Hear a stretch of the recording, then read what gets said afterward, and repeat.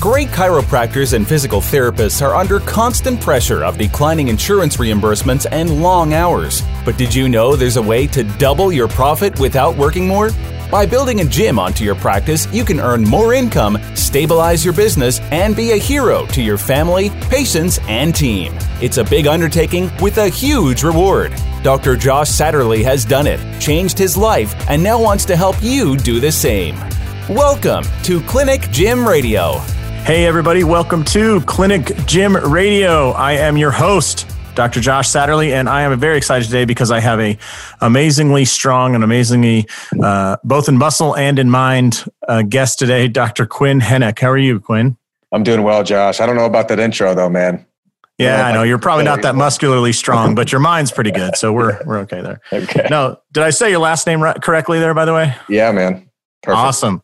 Now, Quinn, can you give everybody kind of an idea of, your professional background and what fills up most of your days? Yeah, sure. So I'm a physical therapist by trade, doctor of physical therapy. I have a little office in Southern California, in Newport Beach, California, and it is attached to a big strength and conditioning gym. It houses a big competitive weightlifting club and a powerlifting club and kind of fitness metabolic conditioning classes, otherwise known as competitive exercise or CrossFit. So it's all kind of in one house. And then we've got the local high school and middle school kids that come in to train. So, and that's where my office is right in the heart of that. So that's where I spend most of my days and helping with the athletes there and writing their programs or corrective programs, rehab programs, and obviously seeing anybody who wants to come in for the same. So that's kind of the gist of my day to day. And then on the side, we're doing courses with Clinical Athlete and trying to just, I guess, progress the field of sports med and rehab as best we can. That's awesome, man. I love it. So when you say so it's a heartbreaking tale of a guy that has to practice down in Newport Beach, gets to work out all day, and then leaves there and has to go to the beach and hang out, right? That's tough. It's a tough life. Yeah. Listen, I hope you make it through, buddy. I really do. I appreciate it. Yeah, and I'm sure that the women working on those competitive exercise classes are not that attractive, but do what you can. Yeah. Anyways, when Quinn says that he works in a massive exercise facility, what's even more massive are the size of some of the people you have competing there, right? The weightlifting and powerlifting guys, they're big dudes. I've seen the pictures. Yeah, absolutely. And there's some small dudes, the weight classes are there for a reason, but everybody, it's always very impressive to walk into the gym and see what some of these athletes can do. Yeah. Well, I'd love to get into it. And if you don't mind, let's talk a little bit about kind of your role, because you said you also write programs and then write the corrective or rehab exercise programs. And you got some people that want to compete, right? So you have to keep them healthy very quickly. Mm-hmm. Yeah. So how did you get started in the kind of this more, you're definitely in the more athletic, I don't know what you would call that realm of it, but the athletic kind of population. I mean, you are in the epicenter of it. How'd you get started there? Yeah, I think my background and my interests just kind of led me there. I was a strength and conditioning coach. I mean, that's what I went to undergrad. That's what I went to college for. I wanted to be a university strength and conditioning coach until I kind of got a taste of the university setting. And then I decided to go to the private sector. And that's what I did after undergraduate. My degree was in exercise science. And so I worked at a couple sports performance places and strength and conditioning facilities for about a year. And then it was not until after that I decided to go back to physical therapy school to kind of just broaden my education and horizon a little bit in regards to the injury and rehab side of things. But I think my strength and conditioning background just has still kind of like taken over and put me in that spot. And then my personal athletic background, I played football in college, and then I've competed in the sport of weightlifting for about 7 years. So it's been, and that was about when I started physical therapy school, is when after my football career and then at the beginning of my competitive weightlifting career. So I think it's just kind of been a natural blend. Right out of PT school, I started doing something very similar to what I'm doing now.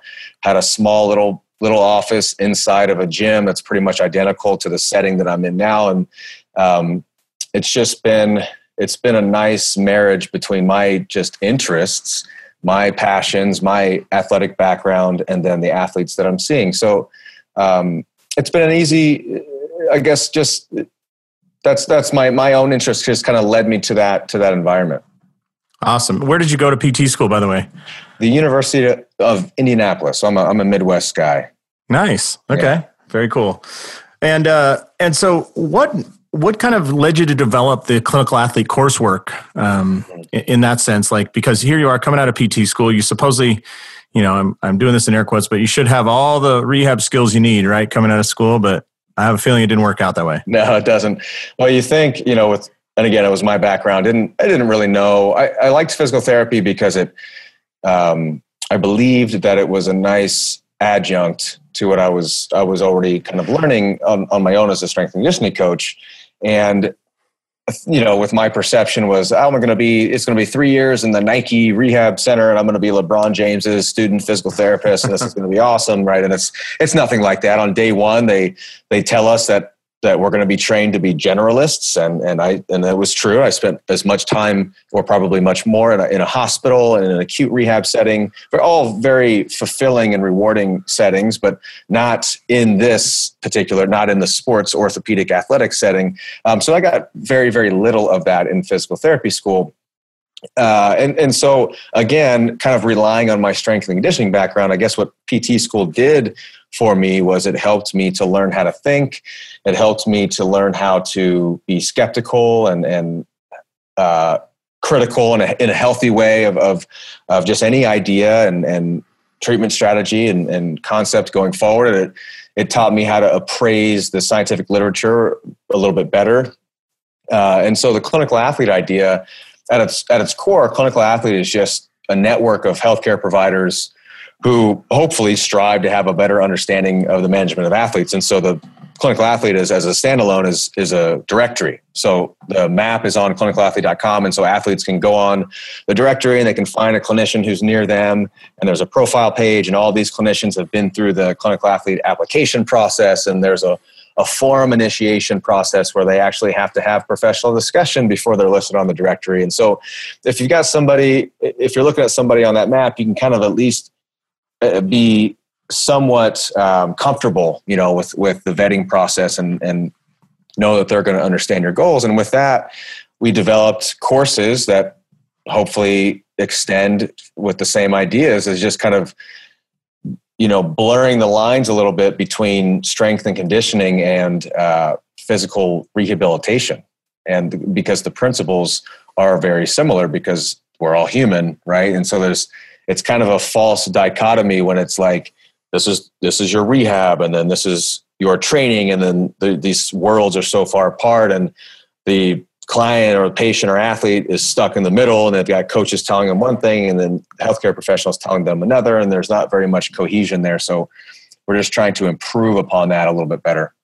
Yeah, I can. There's so many ways that I believe in exactly what you're doing, because I don't know if you know this, but when I was in college up at Montana State University, home of the Fighting Bobcats, I competed in Olympic weightlifting up there under Steve Goff, who was like a good friend of Mike Bergner back in the day. A crazy man, Coach Steve Goff. He was legitimately insane, I think, but a great coach. And it was funny because the strength and conditioning center was right next door to the training room, and there was literally a brick wall between those two. And the door that you could walk from one to the other, that door was almost welded shut. It was like a metaphor for what was going on, right? Like, you can be in the training room getting treated, or you can be in the weight room, but you don't want to do both at the same time. And it was such an antiquated model. And our numbers reflected that there. We weren't seeing people, once you got injured, there's a very low chance that you were going to come back from that injury quick enough to be impactful on the season that you were playing in. So I'm excited you're doing this in kind of the private sector, because it's so needed in what people do, because I think there's a lot of physical therapists and chiropractors out there that have the skills to help people, but connecting them with athletes and connecting with coaches so that it all is coordinated is what should happen. It's just so tough to get it to happen. Yeah. And it is like in the university, in the high schools, it's even harder, like you mentioned, but still trying, I think the idea is we make them more mainstream, and it's got to start to trickle in a little bit. And it's not to say that that the coach needs to be the rehab professional or the healthcare professional, and vice versa. But I think each side should have knowledge of the other, and so there can be some type of common language there. And I think when you really get down to it, to the true principles of tissue adaptation and these types of physiological effects of exercise or injury, the two worlds are really not that much different. I think that if there was like a hidden camera in my quote unquote physical therapy treatment room, and they just kind of followed me around all day, you would probably mistake me for a strength and conditioning coach who his athletes just tend to not go as heavy, or they tend to move a little bit slower, but it's really because they're injured, but they're still doing the same movements that the hard charging healthy athletes are doing. It's just at a much lower threshold, obviously to accommodate wherever they are in their healing stage. And so I really just don't feel that the two worlds are all that different in regards to the principles of physiological adaptation or what we're trying to impart on the person. What may be different is the appropriate dosage of such things, the education of such things, being able to have communication with other healthcare professionals like surgeons or physicians, or these having that type of line. But I think the two sides have a lot to learn from each other, and a lot to just kind of realize that we're not all that much different. Yeah. Man, preach it from the mountaintops, brother, because it needs to be heard. So, well, we're talking to a lot of clinic owners who may not yet have a gym. And I think there's definitely some intimidation about adding a gym that it may seem like it's a whole nother entity. It's another confusing business to add on to this. But in your daily operations, since you cannot get to your quote unquote clinic without walking through a gym, right? Correct. Yeah. And so can you kind of talk about maybe inspire some people here with how low the friction is between taking somebody from the gym floor into the clinic, or from the clinic onto the gym floor, and that integration of both? That only occurs, by the way, to those listeners out there, it only occurs when they share the same physical space. I don't see it happening when it's completely separate buildings. There's advantages and disadvantages. I'll go with disadvantages first because there's not that many of them. The disadvantage is I'm there every day, and it's easy to basically, at the end of the day, I could think back of how many people I have a verbal consult with for free. And because I'm there, I'm walking around, I train there too. And so like we could just be talking.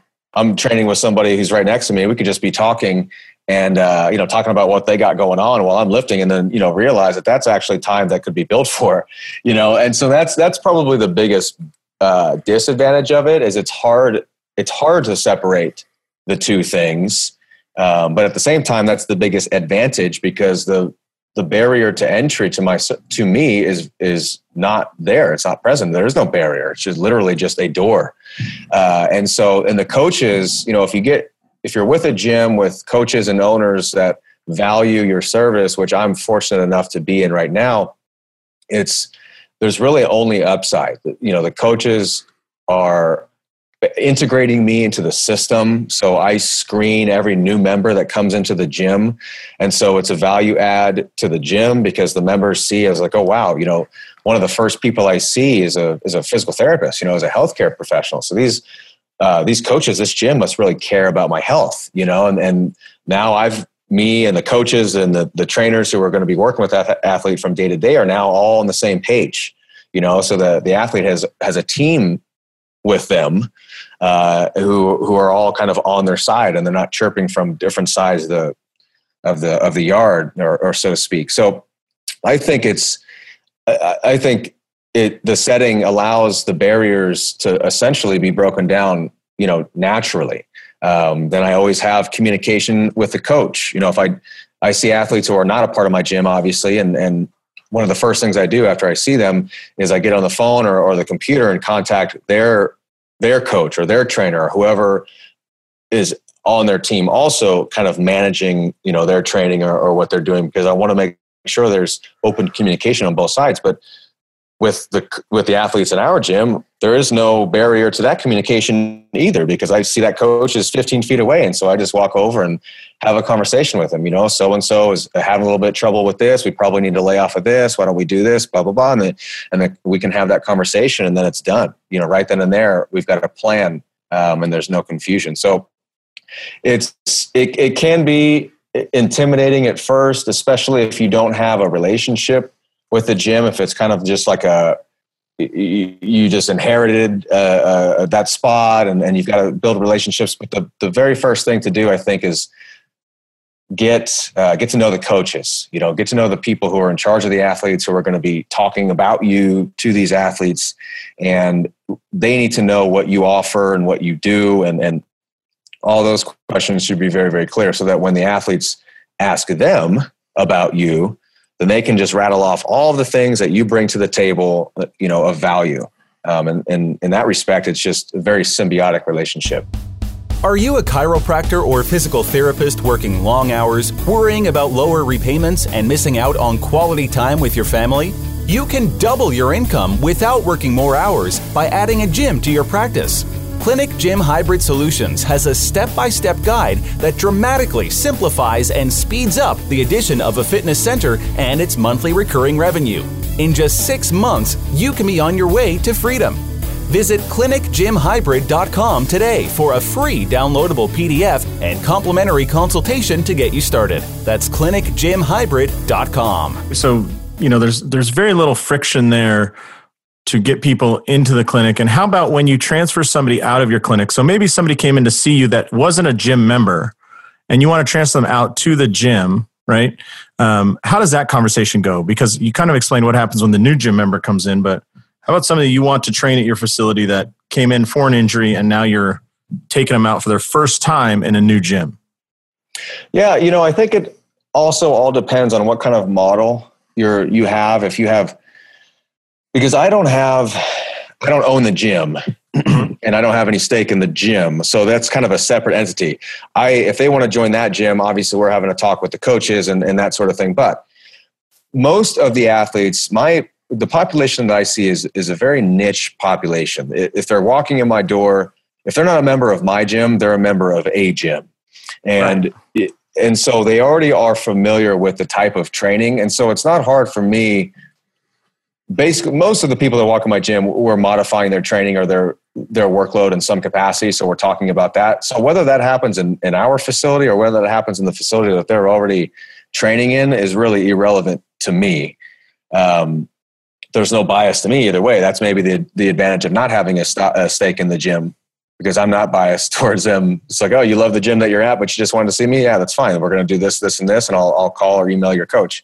But in our facility, if they see me, it's I like the system that we have now, because we have mandatory onboarding, whether they want to be a competitive weightlifter, whether they want to be in the metabolic conditioning classes or the CrossFit classes. They have mandatory one-on-one sessions. And it doesn't matter what level you're at either, because we want to just know where people are. And especially if they're coming to see me first with an injury, it's very important that they're not just thrown in, with the sharks, so to speak. Because if it's 6 p.m. and we've got 20 weightlifters just slinging barbells, and we've got a class of 15 going on, and that person is like, 60% in regards to health, and also maybe kind of new to the movements, that's just kind of the recipe that gives gyms like this a bad name, because people do get hurt that way. They're not coming in prepared, and they're not getting the attention that they need initially. And then that we can kind of run into problems that way. So our system is set up to where if they see me and they want to be integrated into the gym, they're going to have to go through one-on-one sessions with a coach regardless. So we've got some safety nets there. And if they're not ready, they come to see me again. So if you take this new athlete who walks in the door of the gym, I could potentially be seeing them twice in the initial phases of their one-on-one kind of onboarding sessions. And then lastly, as kind of like an exit meeting, or an exit evaluation, so to speak, before they are let loose to kind of train with the rest of the team or the rest of the classes in the regular programming. And obviously I'm on standby at any time thereafter. So I think those types of systems, if they're in place, then, you're kind of covering your bases. Oh, and I'm going to guess that when your gym members and your patients are going out there and, their friend says, I need to find a new gym, or, I got this hip injury that I want to take care of, because they feel so well taken care of, because now they've seen a doctor twice on the front end and the back end. They worked one-on-one with a coach who explained things and just assumed that they knew everything. And along the way, somebody called them by name a couple times and they shook their hand, they looked them in the eye, all these things, because these gyms will not survive if you're just trying to buy better equipment than the next person. Yeah. Which, it's not, nobody cares about your barbell. Like, we use a Lico bumper plate. Nobody cares. Like, nope. Just move on. But what do they care about? That they feel like they're taken care of. And then when when their friend says, I want to join a gym, they are like, I'm sure, like overpowering them with I'm telling you, you have to join this gym. It's so awesome. I can't even explain it. And it's exactly the setup you would want your mom or dad to go through, right? Somebody's checking in on the front end, somebody's checking in on the back end, and there's just a great level of service there. Totally. And it kind of goes back to any, business 101, and where it's like, take care of the customers that you got now, and don't worry. Stop spending so much effort or resources on the customers that you don't have yet. Take care of your people in-house, and that way it's just like you said, they are our marketing, because they're telling their friends and their family about us because of that service. And so I think that's what we're trying to put in place now.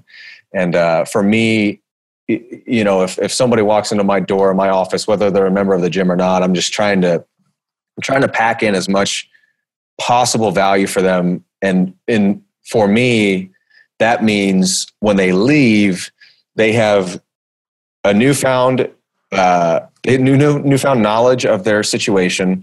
They have reasonable and realistic expectations and honest expectations about the timeline and the prognosis of things. And they also have tools in which they can manage their situation independently of me.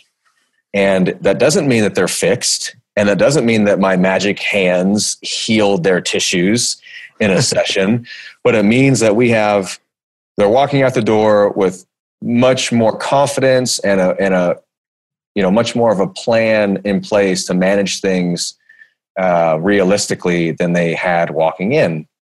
And that's about, I think, the best that we can do, right now as rehab professionals. Yeah, anybody that's in a gym setting out there, if you're constantly, Quinn just said something that just totally made me realize this or remember this. If you are constantly frustrated that people are doing exercises that are too far above their abilities, they're pushing the weights, or they not ready for overhead activities or something like that, that is usually a sign that your onboarding wasn't present, or didn't educate them enough. Because the best way to get people to stay in their lane is to educate them as to what is the progression look like and where are you based on a test, not just my opinion, but a test. And when they do that, they're much more willing to just work, level 1, then level 2, then level 3, instead of looking around them in a bunch of, fire breathers in the class going, well, I guess level 5 is the only way to do it. It's totally. And you still run into those issues I had somebody a couple days ago, and she said that everything was fine. She hurt her back deadlifting, I think, and everything was fine, but normal. And then she was looking around, and everybody in the class seemed to be warming up a little faster than normal, and they were lifting a little heavier than normal. And she was like, well, I got to push it too, and she kind of went past her threshold and had an issue, had a problem. And so it's tough in that setting. And like you said, if you don't set the tone and educate them on the why, why are we starting here and not here? Get the whole, like, don't worry about other people, worry about yourself, but in a much nicer way than that, then yeah, you run into some issues. Or setting unrealistic expectations. What if somebody comes in with hip pain and you give them, we'll go on the other end of the spectrum, you give them some type of very low level exercise that makes them feel better in the short term, because most new things do. If you if your hip is achy and you do like an exercise, like a bridge or a clamshell, and makes your glute burn, and you're like, oh, that feels really nice, and my hip feels a little bit better. That must be the magic bullet. And then as a physical therapist or a clinician, you're like, you want to foster their belief, they're like good feeling. You're like, yeah, that's it. That must be it. It's the secret to your success. And then they come in 1 week later, and they're like, I did that little glute bridge every single day and it just stopped working. And now you got to kind of backtrack, because you're like, oh, well, that wasn't actually going to be the magic fix, because we still got to do this, this, and this, and it's not realistic to think that. But you got to be there. And then they can say, well, actually, that's exactly what you said. You said that was going to be exercise. And so we can't get too excited. I think beliefs and expectations from healthcare professional and coach to athlete, patient is probably the most important thing. If you set that up front, then they are okay with the things that you modify or tell them to do in the middle. But if you don't set those up realistically, then you're kind of setting them up for failure down the road. And then you can lose some buy-in. And at that point, nothing is probably going to work. If the athlete doesn't believe in you, if they don't trust you, it's really, really hard to get positive effect. Yeah. I think the part of healthcare that actually does this the best, ironically, is childbirth. They know this 9-month run up, and they walk you through everything. And, you're going to meet this person, you're going to meet your doctor, you're going to go through these breathing exercises, and you're going to have a partner next to you this whole time. And here's what they're going to do. And I just think it's funny if every healthcare provider would adopt that and say, this is what the next 9 months look like, they would do so much better. So yeah. Along those lines, so if we have some clinicians that are listening that haven't yet added a gym or thinking about that, there's definitely that worry about not knowing the language, not knowing how to deal with the true athletes. Can you kind of talk a little bit about what your coursework does for them and what they'll kind of come away with? Yeah, we have that's a real thing. Because we talked about, when at least my experiences in physical therapy school, if you're not going to get that side of things if your only experience is PT school. It doesn't matter if just because you graduate and you can slap on sports physical therapy on the side of your building, you're not, that doesn't mean that you have that knowledge. And so that's a real concern.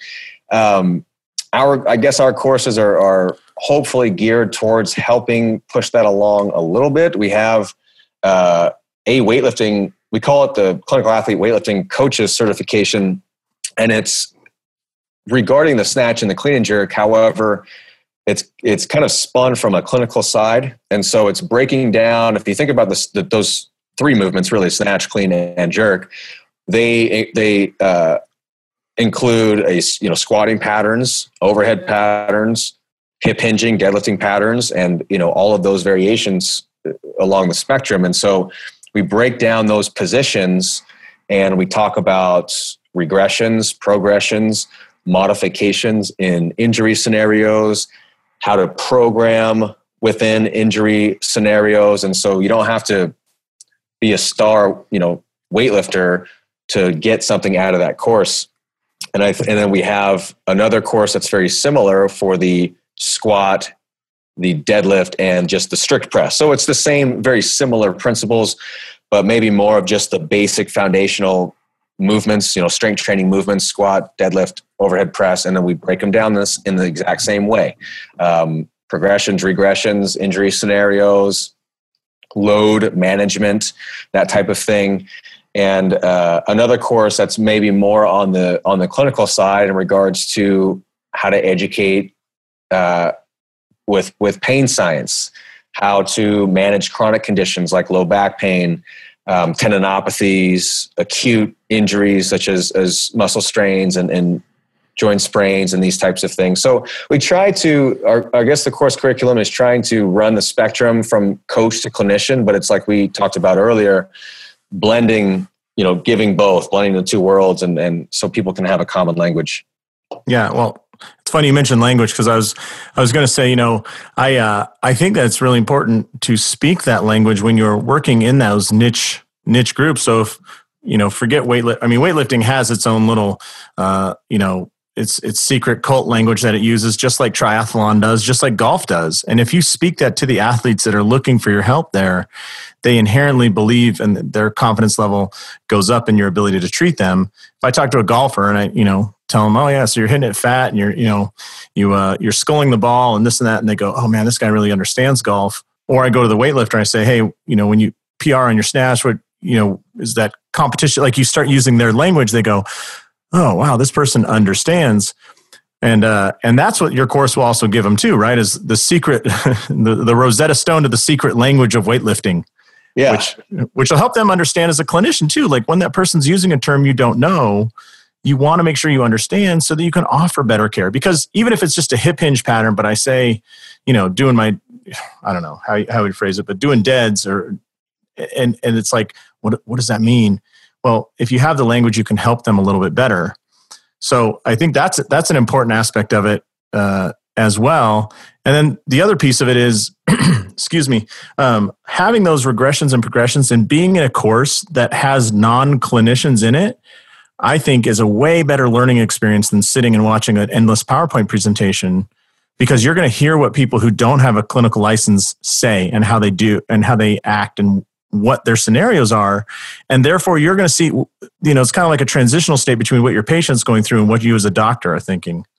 And I just went on and on, but I mean, I'm sure you see this in your coursework, right? Like, totally. That blending is so important that people overlook that, because if you can't have a conversation and a slick, educated handoff to the next person that's going to be working with this person, you haven't actually provided care. You've just kind of put a Band-Aid on things. Well, and we think back to the most important person in the room, which is the patient. They're left in the kind of a confusion. They're in the gap, and so yeah, you're 100% right. I mean, if I don't know, if I have somebody in my office and I have recommendations in my head, but I don't know how to integrate those recommendations in with the person who they spend even more time with, which is their strength and conditioning coach or their trainer or their sport, specific coach, then it's really all for naught on my end. They're just going to continue to do what they do if I can't translate that. And then on the flip side, if a coach doesn't necessarily is, just all go and doesn't necessarily understand healing constraints and tissue adaptation constraints and the nature of certain injuries, and is not necessarily respecting that out of just ignorance, and I haven't done a good job of a clinician of being able to translate that, then like you said, you just kind of, you lose it, you lose it through translation. It's like a game of telephone. And then who's stuck in the middle is the athlete. And so these courses, yeah, it's really cool to get perspective in the moment from both sides. And I think that everybody learns a whole lot. They come out really having a better understanding of the other worlds. And, if aside from going to courses, if you're a clinician who's wants to understand a little bit more about the strength and conditioning and the training side, go look up some facilities near you and just go hang out with the coaches. Honestly, a lot of times those facilities are open on the weekends. They're open in the evenings. And so if you've got some spare time, head over there and just shadow, bring it back to your student days and just kind of talk about their programming and why they do things and how they do things, and just get a sense of that. And heck, that might be some good marketing for you. Yeah. And I think, I always call that the big green monster effect. When somebody's going into your office and their coach is like, oh, I don't know that person. They kind of think, what this person's going to, the doctor's going to screw me and they're going to take him out of my program. And as soon as they just meet you in person and you go, oh yeah, you sent Quinn over to me. Yeah, I'm working with him and, he speaks very highly of you. And I just want to come down and see what your place was like. A lot of times that just opens a floodgate, because nobody has ever come and worked with them and met them.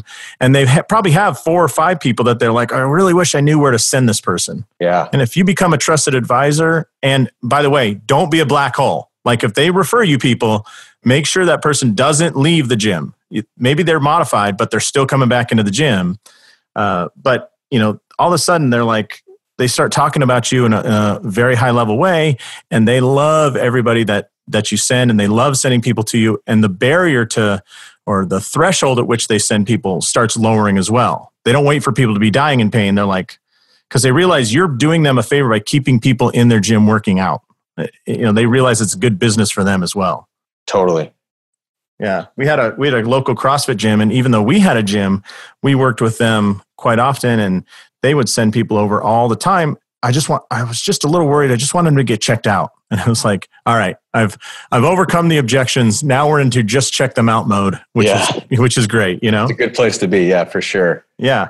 And a lot of times, man, I don't know. You came out of traditional PT school, but what you learn from a very good strength coach is sometimes some of the best rehab that you've ever seen in your life, Mm-hmm. Yeah. So lastly, I just want to talk a little bit about, so you have these courses. Where can people find them? Once again, can you throw out a website or something so people can find them? Yeah, sure. Clinicalathlete.com is the website where our events is. You can go on the events tab. So clinicalathlete.com/events, or it's just right there in the top of the menu.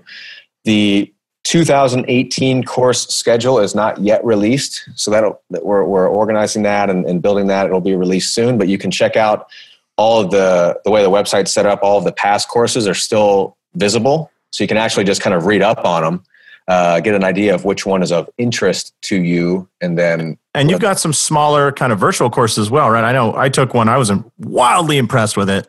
Yeah.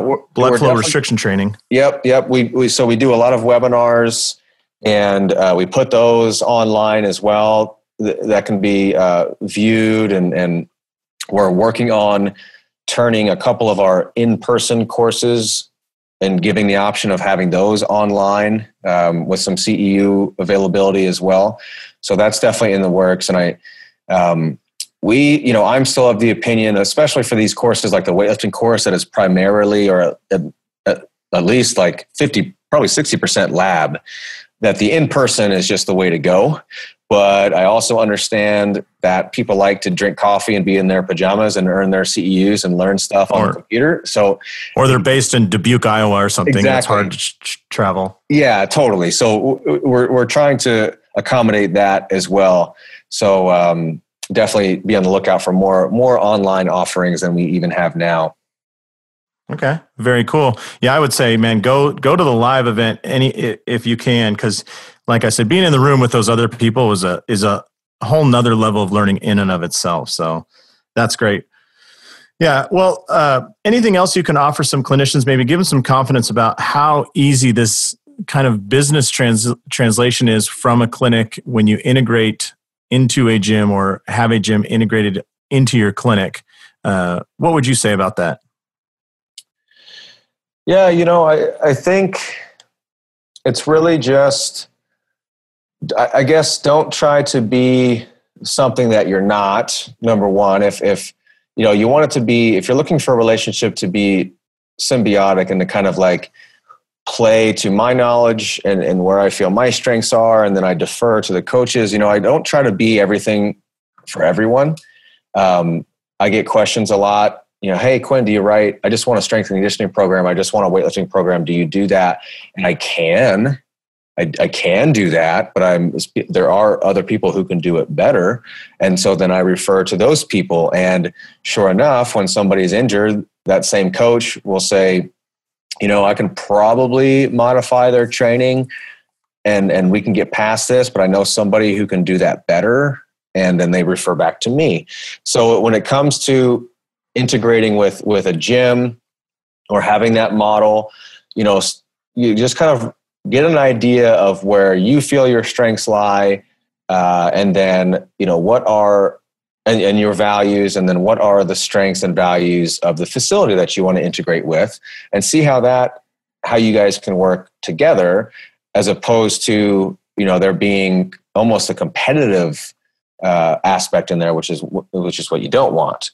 So just make sure that you have an understanding there of strengths and weaknesses, and then you guys can just kind of complement each other. And then beyond that, you provide the best value that you can. I think one thing that may be prevalent is when you're first getting started, it's real easy to almost devalue your services. And I've been guilty of this in the past. It's like, oh, I'm going to offer free screens to everybody. I don't know anybody in this new gym, so I want to get people in my door and just free free screens for everyone. And then it ends up actually being people who are jacked up for these free screens where it's like a true evaluation. It's like, oh, I need to document this. And it's like, now this is free. And that doesn't work. So don't devalue yourself, but there are certain things that you can do that do add value that don't take all of your time. So instead of offering your services for free, maybe you offer a free workshop every other weekend or once a month, hour and a half, 2 hours, something like that on the hip or the squat or the hip hinge or whatever, overhead pressing or the shoulder, something like that. And so now you've got a scenario where the barrier to entry to just get people in front of you is very low. You can affect many of the coaches in the facility. You can affect the members. You can open it up to, the public. And before you know it, you got 15, 20, 30 people right in front of you for an hour on a Saturday, and then you're providing your value and you're educating and they are now starting to see what you bring to the table. And now you don't have to devalue or discount your services because they see what they're getting. So little things like that, and then take care of the coaches who are your potential referral sources too. Foster that relationship as best as you possibly can. Sorry to cut in here, but yeah.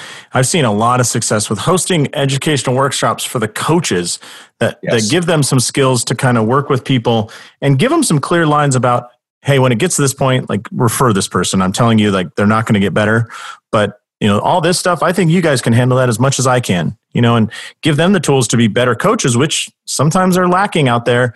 They'll love you for that as well. Mm-hmm. Yeah, I totally agree. Definitely just the coaches, you want to take care of them. And then, and like you said earlier, Josh, they won't stop talking about you and they won't stop, sending people your way, even if they just need to get checked out, just want to make sure. Yeah. So it just takes some, you got to be proactive. It's certainly, you're not going to just open a little office inside of a gym and, prop the door open and expect people to just trickle in. Get in there. Maybe you spend a day or a half day where you're like, I'm just going to be out on the floor today and I'm just going to meet people. And I'm going to maybe give a tip here or there, do a little bit of working out myself to show them that I do this stuff too, and you'll start to have some success that way. Yeah, it's a perfect marriage. And when you just give a little, you get so much more. So I really appreciate you taking the time with us today, Quinn. And how can people reach out to you and kind of find you and find your coursework if they want to work on these skills for themselves and maybe share this with their local gyms as well? Yeah, clinicalathlete.com is the easiest place to see our course schedule. For me specifically, I'm on social media, and the benefits of having a not so common name is you can just type it in Instagram, and I think I pop right up. So Quinn.Hennick. DPT, I think, is my Instagram handle. And then I've got a couple of pages on Facebook. Quinn Hennick got a coach's page and a personal page, and Twitter as well. You get like 3 times the Scrabble points with the QU combination, right? Totally. Yep. That's awesome. And Clinical Athlete also has all of those social media handles as well. And so you can shoot us a private message there. If you send me a message, my motto is I get back to everyone. It may not be within the time frame that you want, and it may not be the answer that you want, but I try to get back to everyone who sends me messages on there. Email is probably the best, just info@clinicalathlete.com for any questions on courses or services or anything like that. Well, fantastic. Well, I think you offer these clinicians a great little experiential insight into how to work with these great these great athletes and really become a resource for them to give them the confidence that you actually know what the hell you're talking about injury wise. So I appreciate the fact that you put that together. The only downside I would say is working with these big power lifters and weightlifters and whatnot. I always say work with ballet dancers, man, because they're real easy to move around the office. Yeah, definitely.